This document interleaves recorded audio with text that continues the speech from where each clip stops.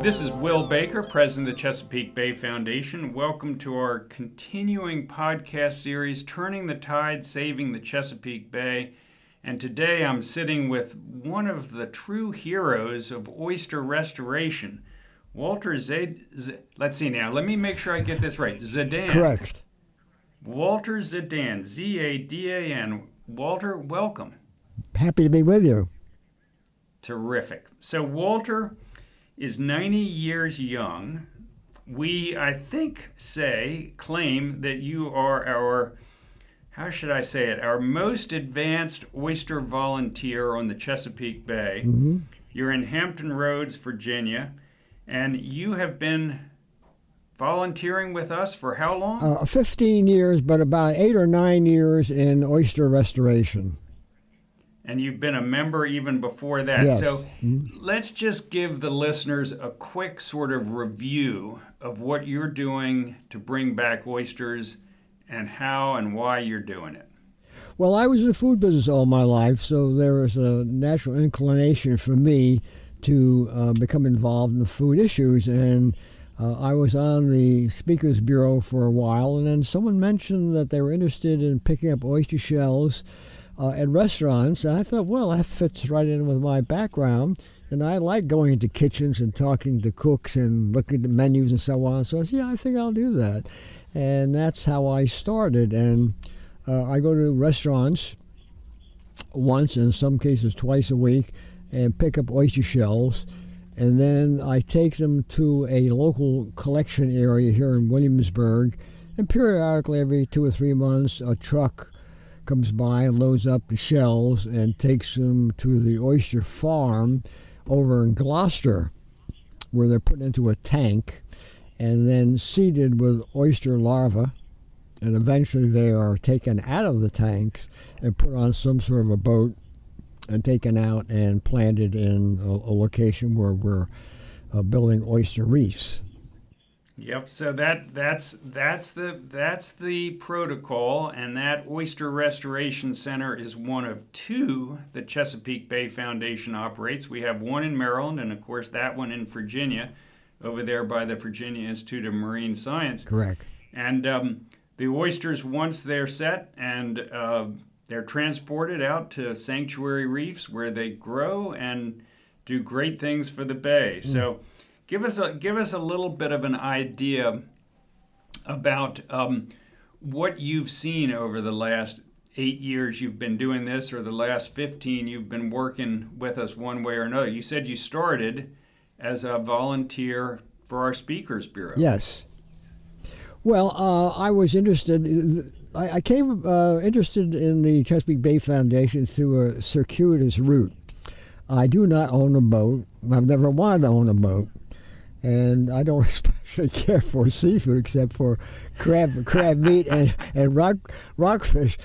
But in the early 1950s, I was purchasing agent for a chain of restaurants in Baltimore. And you'd call the seafood dealer and you order rockfish and oysters and scallops. And it came in the next day, and that was the end of it. And after several years, I left. And after I retired, 30 years later, I got a job teaching in a culinary school. I was a culinary instructor, and I was also given the job of being purchasing agent for the culinary school. And I was amazed to find, when I called the seafood dealer, there were no rockfish. And further amazed when I found that the crab meat came from Venezuela, and that from time to time there wasn't enough flounder. And I wondered, how could this possibly be? And in the Chesapeake Bay that H.L. Mencken called an immense protein factory. Correct. Yeah. How could it be? And I became interested in that, and so I became interested in it. And I went, at one time I was invited to the White House when President Carter was there. We were 100 people from around the country were invited. And I met other people and who had essentially the same problem that we had in Pittsburgh. That is that when you try to make an environmental improvement, there is an entrenched group of people who suffer economic dislocation. They don't want to clean the water or clean the air or whatever it is. And it varied around the country. Some places it was mining companies, some places chemical companies, and some places they were electric producing companies and so on. And I became aware that we all had a similarity there, that we the people, we the public, were being abused by entrenched economic interests. So I became interested in it initially from trying to do something about fighting these entrenched interests that were polluting the bay, and from that kind of generated the next step having to do with quality of seafood, and eventually that of oysters. You know, I think that so many people feel that way as well, that it's a matter of equity, and clean water, abundant seafood should not be something we have to fight for. It should be a right, and those who take it away or infringe upon that right have no business under the law and under just the sense of fairness with regard to a great resource that we should all be able to enjoy. Tell our listeners a little bit about the biology, the way oysters grow, and why it's so important to have these shells as the sort of very much the base of the food web when it comes to oysters, the base of their growth. Well, it is my understanding that in the wild, it takes it roughly 3 years for oysters to reach maturity. And, about that, yeah. Yeah, and my further understanding is that if they are properly cared for, like being raised and washed, as is common among people who raise oysters, that takes half that time. And oysters, of course, are known as filtration agents.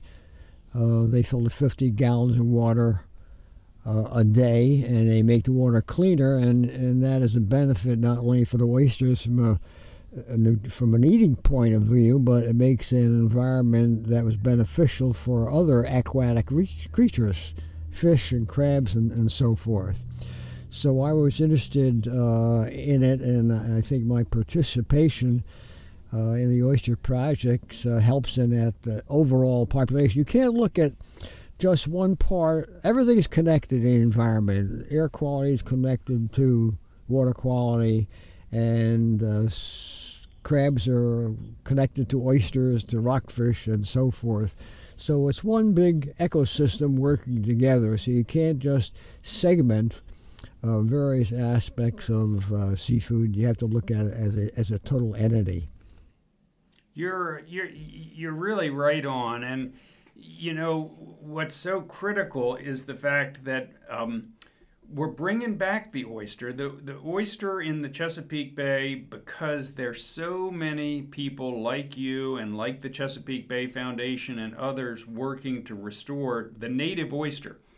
And that's a critical thing to emphasize, because there was a long effort to try and bring in a foreign species of oyster that would not be affected by the two parasites that affect the native oyster.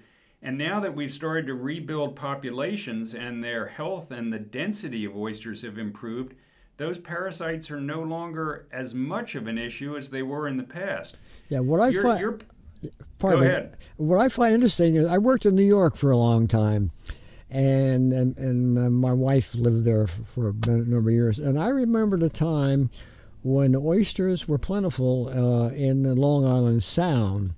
And what is of interest to me, and I'd forgotten all about this, is that there's a restaurant in Grand Central Station, Oyster Bar. Been there for as long as I can remember, and it was well established before I became aware of it. And I remember going in there when I was quite young, and they would talk about having oysters from different parts of the Long Island Sound, and there are people who preferred oysters from one area as opposed to another area. And recently I was in a restaurant here in Williamsburg, and I was interested to find that they have 4 different sources for oysters, because some people can distinguish oysters from one location as opposed to another. As wine aficionados, are well known to have this ability. I don't have that ability or perhaps that experience so far, but I found that extraordinarily interesting that the taste of an oyster, when you think about it, it's a logical thing, but the taste of an oyster can depend on its geographic location. You know, you're absolutely right. I mean, just like wines pick up the patois of the soil in the region, oysters absolutely do, and some will tell you it's more than this, but I think mostly it's due to salinity. So an oyster from Mobjack Bay is very different than an oyster from Eastern Bay in Maryland. And all of the oysters in the Chesapeake Bay are native Chesapeake Bay oysters. They're all the same species, but we'll give you one from up the bay sometime, and then one from down in your area, and you'll see there's a real difference. The saltiness, the sort of brininess of a southern bay oyster, very different from a northern bay. And Lynnhaven oysters are one of my favorites. Well, I remember when I was working in New York, my then boss was a real gourmet. He started a gourmet society and so on. And I remember him talking about, he had a great knowledge of food, of course. I remember him talking about how, I forgot the name of that man in New York's a big railroad guy, and he used to like Lynnhaven oysters because the Lynnhaven oysters were the size of a bread plate in a restaurant. They're supposed to be a very large oyster, and I